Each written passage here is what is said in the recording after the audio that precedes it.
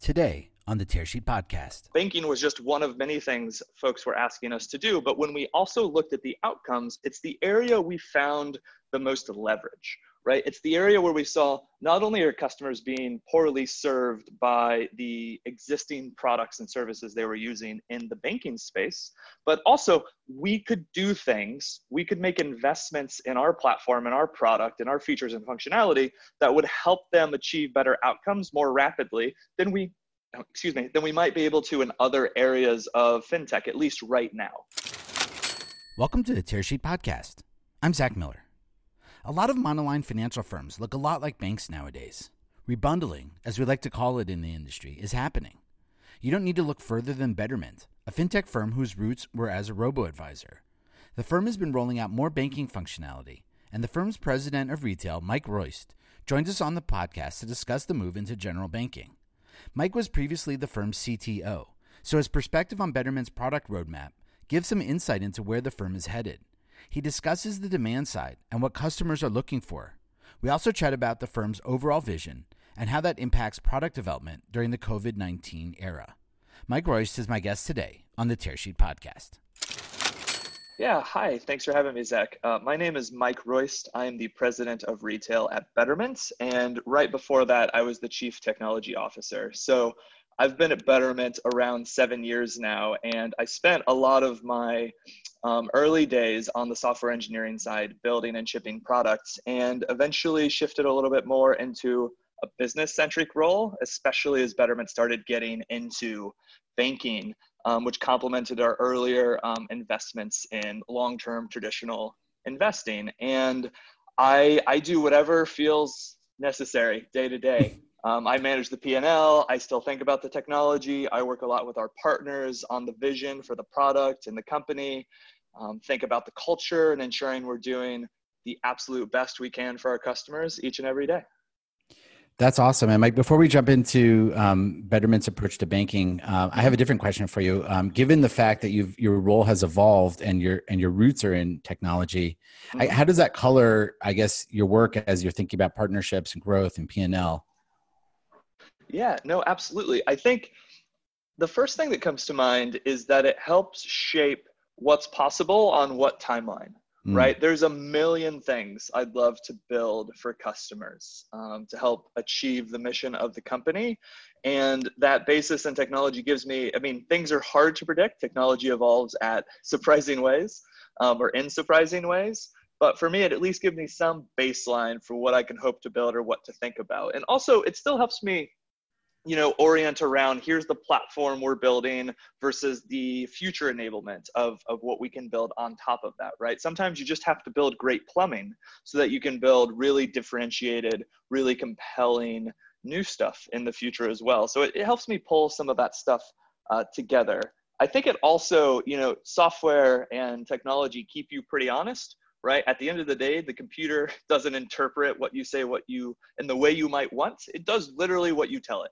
And that just gives you a little bit of a sense of humility, and it forces you to really think hard about how you're expressing yourself, what you're building, what it should and shouldn't do. It's just a very rigorous, unforgiving, analytical approach to the world. And you can really apply that to other facets, other functions, which are a little bit more qualitative. And so it just helps me bring that back to how do I know this is going to work? How do I know this is what that's going to do? Just a really, really analytical mindset.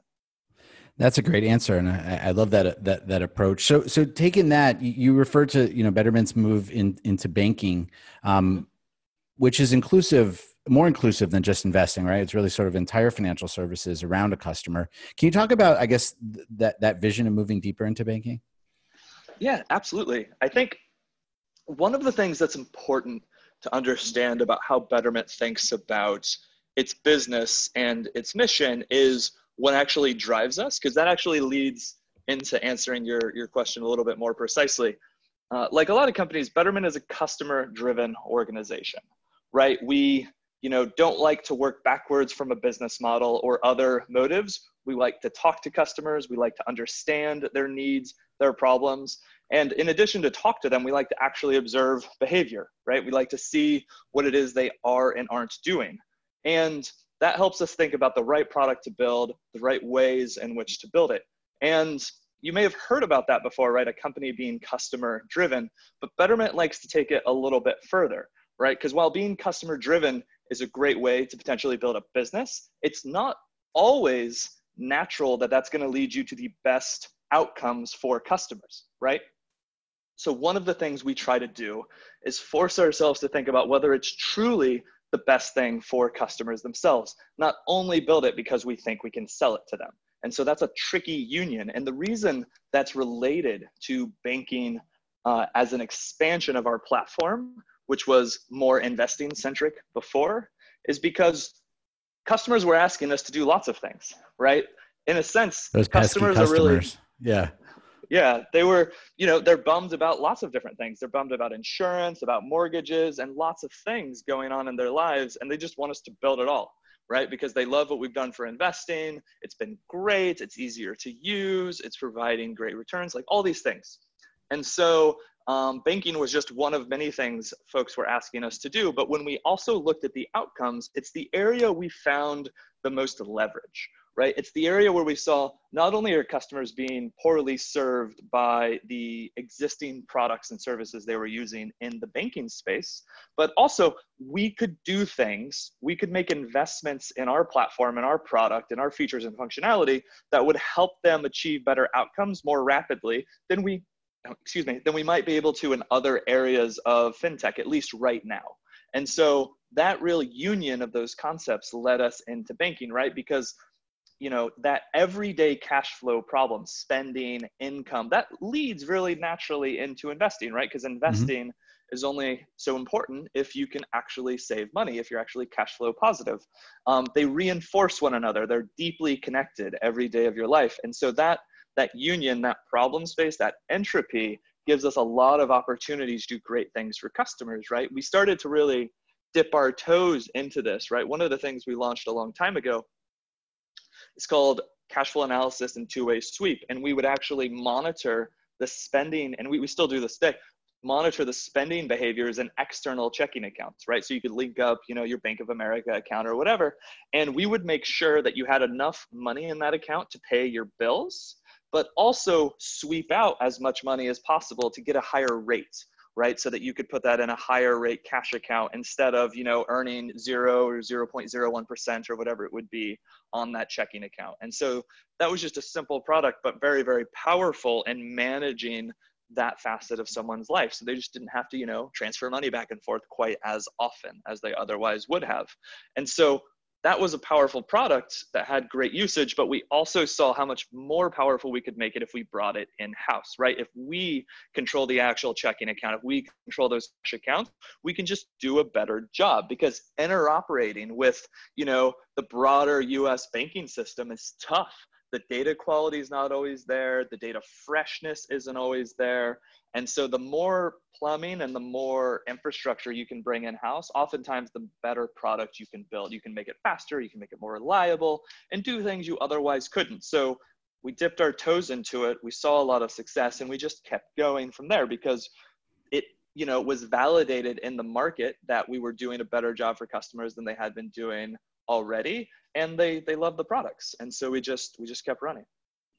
Awesome. And so you talked about customers asking for a lot of things. I'm sure you have a long roadmap, but what were they specifically looking for help with in terms of banking? You talked about the cash flow analysis. Is that really core? It's one of many things. Okay. And so when you talk to customers, they're typically not coming at you with, grandiose visions of a self-driving wallet or this future state where it's magic and everything just happens for you, right?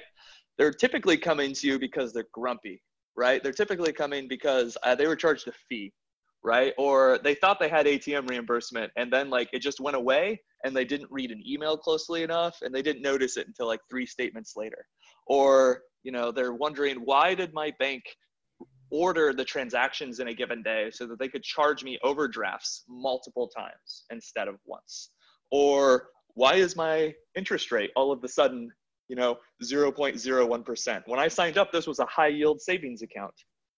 Why does my bank never give me any advice that feels personalized, right? Why am I still getting balance transfer offers every week or two in the mail, right? My bank is where I look at my credit report. They know I'm carrying no balances anywhere, things like that, right? It just doesn't feel personalized. And sometimes it feels like you're being taken advantage of. So that's what you hear a lot of from customers. And that really rounds out a lot of the other focuses we put into building out our checking accounts, as well as cash reserve, our high yield savings product, things like that. So it's a lot more than just that grandiose vision. It's really just nailing the basics and building something people can count on and trust, won't take advantage of them, and might actually go further and help take care of them. And so that's what you hear a lot about too from customers when you talk to them about banking. It's sort of this interesting, there's lots of surveys out there that show the level of trust customers have. And, incumbent financial institutions don't have tremendous levels of trust. But when they're talking about trust, they're typically talking about like, I don't believe JP Morgan Chase is going to lose the dollars I put in it. I believe it will do its job as a bank. But at the same time, so I trust it in that way. But at the same time, I'm pretty sure it'll find a way to raise fees on me at the same time. So in any case, it's sort of an interesting concept when you dig into it a little bit deeper in actual conversation, going beyond, a qualitative survey or quantitative survey rather. So you have the high yield savings, you have the checking. What is Betterment's overall vision? I guess in that connection that we talked about earlier about between banking and investing. It's really about pulling all of those pieces together, right? Again, and thinking about starting with the customer and the problems, I think a little bit about the headspace, right? I think folks would like to have a lot more peace of mind when it comes to finances. Sure. Right? It's ridiculous how much work it is, even in reasonably simple scenarios, to manage one's finances in the United States, right? The number of things you need to understand about different kinds of tax sheltered accounts, different kinds of accounts, money market savings versus checking versus a cash management account. There's just so much noise in the world. So giving people peace of mind so that they know they're on track and they don't have to do tons of work every day, every week, every month, right? They'll it used to be literally balancing your checkbook, but you still have to do it at least figuratively, even if you're not using a classic checkbook. But in any case, for us, the vision is really pulling all of those pieces together, right? Blurring the lines between checking, savings, and investing. And not just investing, but also the different facets, right? Like investing's on a spectrum, right? Now you have to think about investing for your health savings account. How should you think about that? That's pretty complicated versus short-term investing. Maybe you want to, buy a home in 5 years. Should you save up for a down payment and, an almost 0% savings account, or should you invest it really conservatively? Questions like that, all the way to, I want to retire in 30 years with some reasonable quality of life. How might I go about solving that problem? So for us, all of these problems are related and all of them reinforce one another. So pulling all of these products together so that you can ask people the human questions and then automate and take care of the rest is really, really powerful, right? Don't ask a person, should it be a money market mutual fund? Should it be a money market savings account? Should it be a savings account? Or should it be a brokerage sweep cash account? That's a ridiculous question for the average person, but it's the question most incumbent financial institutions are actually asking because they just have this giant menu of services. So instead, here's where you save medium term, end of conversation, right? And that will answer the question. We will help you answer that question for cash versus investing. If it's investing, how is it invested? It'll be bucketed over here. Let's set up some auto deposits and so on and so forth. And that all kind of builds to this self-driving story, right? Where we talk about the self-driving wallets or the smart money manager, the idea that once you have this level of understanding of a customer's objectives and their goals, then you can take care of it, right? That paycheck comes in, it's allocated to all the right places, but it goes well beyond that, right? It's not just the paycheck came in. It's really something happened in the market next month that we didn't foresee. That changes how we might have to think about expected returns. So we need to do some reallocation. Or, hey customer, we have some news, right? Your savings level isn't putting you on track for your long-term saving objectives. Would you like to rethink those objectives, or would you like to rethink your savings behavior? There's different things you have to bring to the customer so that they know when they need to make a decision, so they're not super disappointed later in life because they didn't confront a challenge a little bit earlier on when there was actually still time to do something about it. So it's really pulling all of those pieces together. So at the end of the day, what I want a customer to experience is, I come to Betterment, I set up my account, I tell them what I want to achieve, and it's mostly taken care of. And occasionally when I need to take action or make a decision, it's surfaced to me with a really smart default that I can accept or I can customize. And then I go back to my business. I go back to living my life and not worrying too much about, doing my own checkbook in Excel. That's how it all really comes together for us. Understood. And I have to assume at the beginning of this year, COVID was not part of your product rollout roadmap. So how has that impacted how you guys are thinking about at least staggering things, building things, servicing customers?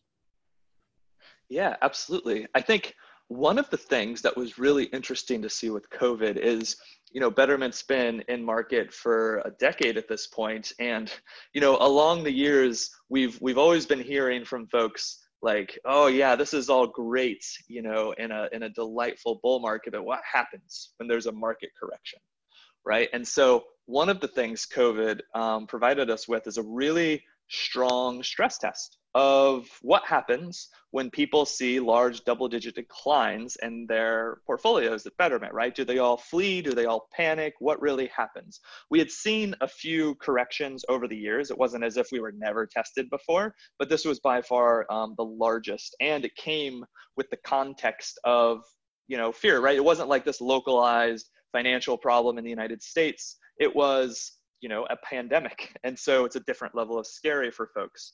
And so part of what COVID provided for us was that test of all the things we've been building that we've been testing along the way, but to see how they worked in this more dramatic scenario. And one of the things we saw was there was a slight increase in number of folks withdrawing, right? Just about 2% more people were withdrawing during the peak COVID. And when I say peak COVID, I mean the most volatile market moments much earlier in the year. We only saw a really modest increase in the number of withdrawals, and we actually saw a really large increase. About 26% more people were ad hoc depositing than we would typically expect. So we actually saw very little in terms of running away, in terms of people freaking out, and a lot more of people leaning in to what they saw as a market that had been corrected, that was worth investing in again for a little bit. So that was an interesting validation, but that's important because that leads into, well, how should we react? How should we build? At the very beginning, we did a lot of work we had not planned, as you implied, around refreshing a lot of our content. How should we think about this, long-term buy and hold strategy? If the world's going on, is it different now? Is this time different? Is typically a question. And we just created a lot of content. We created a lot of videos, which was tricky to do because all of a sudden we were a fully distributed organization. So we were shipping around video equipment and trying to do all these things.